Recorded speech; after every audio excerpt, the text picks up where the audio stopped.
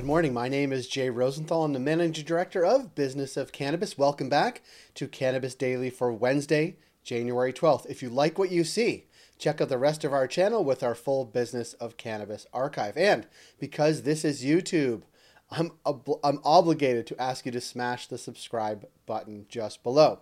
For those new to Business of Cannabis, since 2017, we've highlighted the companies, brands, people, and trends driving the cannabis industry, and that's what we look to do here every day. First, we'll run down the key stories we're following, then go to a cannabis conversation in our B of C Live segment.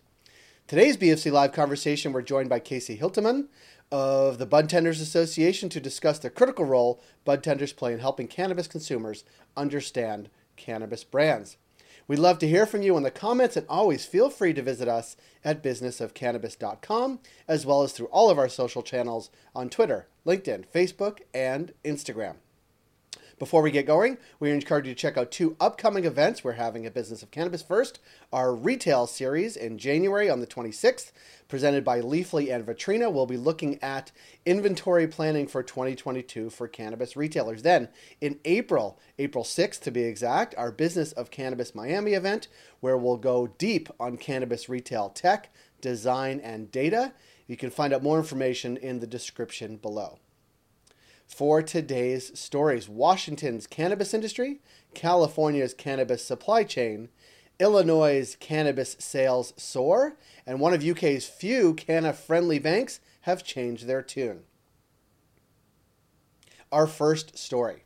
From job creation to taxation, Washington's Canna Business Association and High Peak Strategy conducted the first economic analysis of the cannabis industry for the 9 years it's been legal in Washington state. That, according to MJ Biz.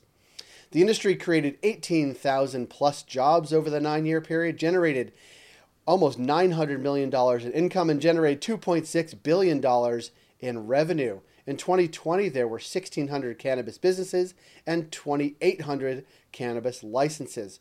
Revenues grew 23% from 2015 to 2020. The downside, well, Washington's 37% excise tax rate on adult use cannabis is the highest in the U.S., and you combine that with sales taxes, it's a whopping 46.2% tax on cannabis, which could send price-conscious concert shoppers to the illicit market, which it no doubt has.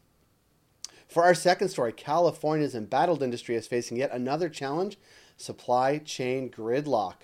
This is according to MJ Biz, there are a few COVID-related issues creating the backlog, including labor shortages, shipping and delivery delays, rising prices on materials and services. One company they highlighted in the story, Harris Supply, reports that shipping container costs from India have jumped 733%. For our third story, it's only been legal in Illinois for 2 years, but adult use cannabis sales doubled to $1.3 billion in 2021, that according to Fox. Sales reached $670 million in 2020. 25% of the cannabis sales tax goes to a program designed to right the wrongs of the war on drugs, and the other local governments also receive a portion, with some reserved to fund crime prevention strategies. Now for our final story, one of the only banking institutions willing to work with UK's burgeoning CBD industry is now closing cannabis-related business accounts, according to BusinessCan. This is not good news. According to clients of the Metro Bank, they received notice in December that it's closing, quote, every account that is in any way connected to the CBD sector. The bank declined to comment, but said it has the right to suspend, stop, or reduce a service, facility, or account to account holders who don't adhere to its terms of service. According to Stephen Murphy, who is the CEO of Prohibition Partners, he thinks banks are still trying to understand the industry. There's still this lack of clarity of their treatment of cannabis and understanding of the legal position towards cannabis. That, according again to Prohibition Partners CEO Stephen Murphy. Those are the stories we're watching today. Join 10,000 others and catch all of these stories and more in your inbox every day at 7 a.m. with our Cannabis Daily newsletter. Now, coming up next on our B of C Live segment, we have a conversation with Casey Hilteman of the Bud Tenders Association.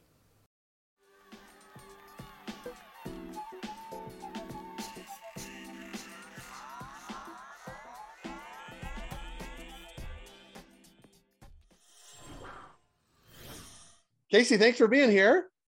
Jay, thank you very much for having me. Nice to see you. You win the best hat of the Year award so far. Thank you very much.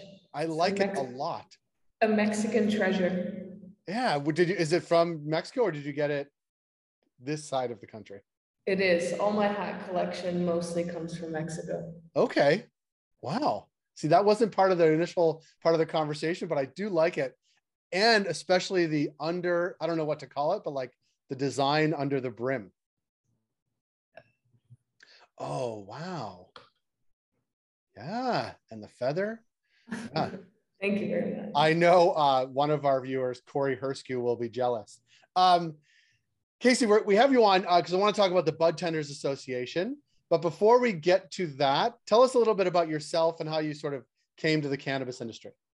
Yeah, I would love to. Thank you, Jay. I'm from Amsterdam originally, so I've always had a strong passion for cannabis and facilitated safe access to it for many, many years.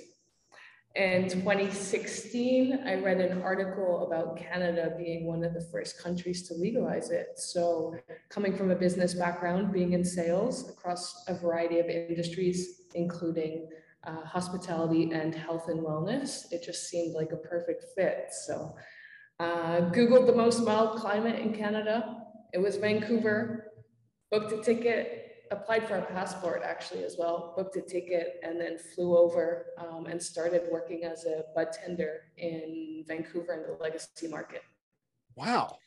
That's a pretty. And that's where it kicked off. Oh, that's a wild story. Hey, they're legalizing weed in Canada. Let's get there. And where's the most livable place in terms of climate, and head to Vancouver. And so from there, you land in Vancouver. You're a bud tender at a legacy shop. Like what's been the path since then?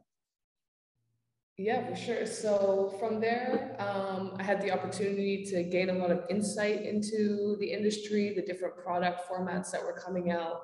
And immediately it became apparent that there was a need for education, but also really I had the ability to help a lot of the sales teams with business strategy as well. So I worked with several dispensary owners to open up more locations.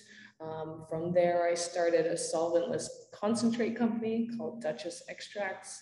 And I also did a lot of brokering from Vancouver Island to the mainland. So I got to really experience all of the wonderful products that BC was offering.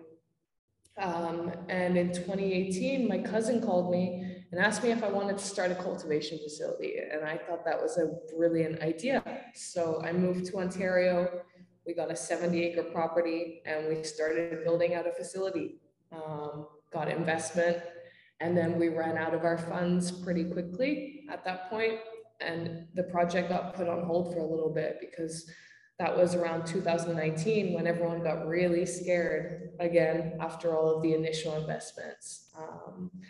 So I took on a role with an amazing company called Trek Brands and oversaw sales nationally for them. In which time I really had the opportunity to travel Canada, which was amazing.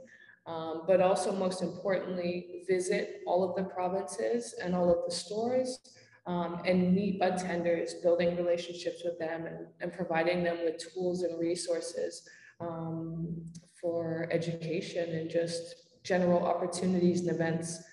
And that led me to Bud Tenders Association. So that's the path in a nutshell. I love the path. It's the stuff of a movie, frankly. Talk a little bit about what the Bud Tenders Association is and sort of its place in the sector, and then we'll talk a little bit about sort of what you think the future holds. Yeah, for sure. So bud tenders are obviously an extremely important piece to the puzzle in the supply chain, especially in Canada, with the way that the regulations are set up. And I saw that very quickly, having started as a bud tender and not having access to the resources that I needed, and then being on the other side of it and really trying to, educate and share knowledge with the communities. And in my time doing that, realized that there wasn't a centralized location or resource where bud tenders could turn to really access all of this education. So we're a community first. And second, we're a cannabis research company. We have a members only community with 2,200 certified members across Canada right now and growing. And it's just a place where people can connect with other members, attend events. They have exclusive access to different opportunities. And we really help bud tenders connect with the brands that they represent and sell every day. They're the key to this whole thing. And we talk about a lot of business of cannabis, but so many consumers, well, even every time they go to the cannabis store or the dispensary, they don't know what's in front of them or what they can, but the bud tender is sort of that connective tissue.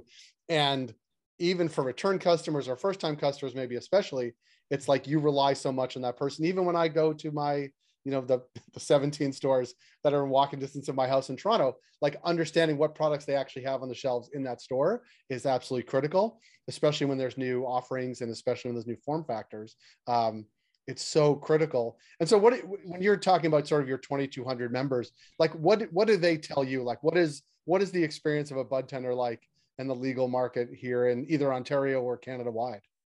Well, challenging, and I think they've been forgotten quite a lot until now. And we're seeing that shift happening slowly, and that realization of really how important and, you know, what's the word that I'm looking for? Well, they're really integral. It's like they're the whole thing. They make the whole operation run.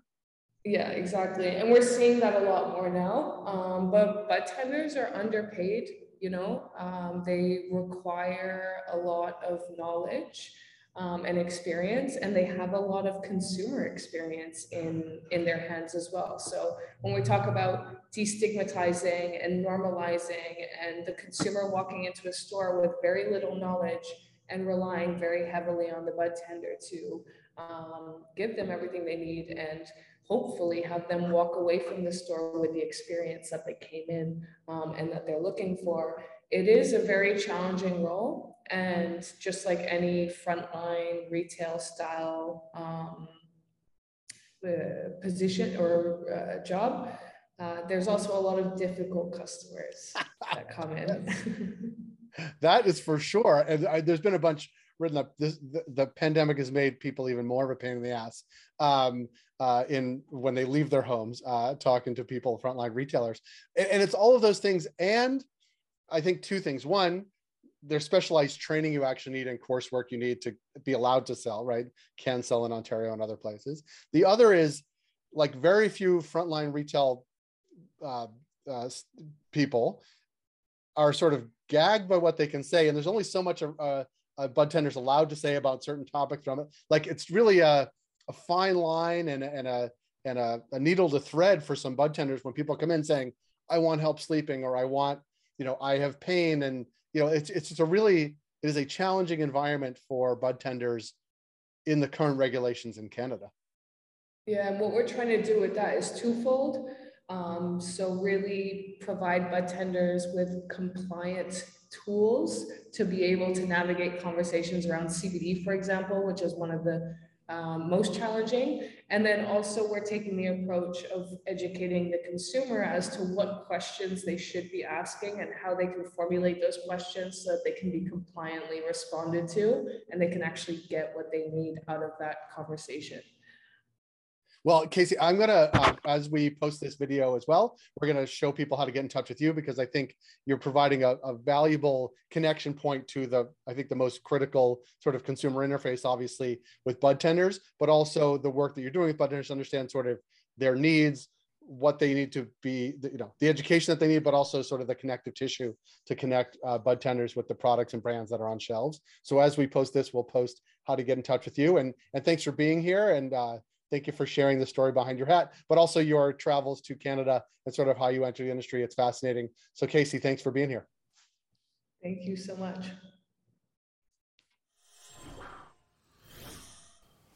That was episode 8 of Cannabis Daily. Thank you for joining us here today and all week on YouTube. Please do subscribe, and we will see you tomorrow.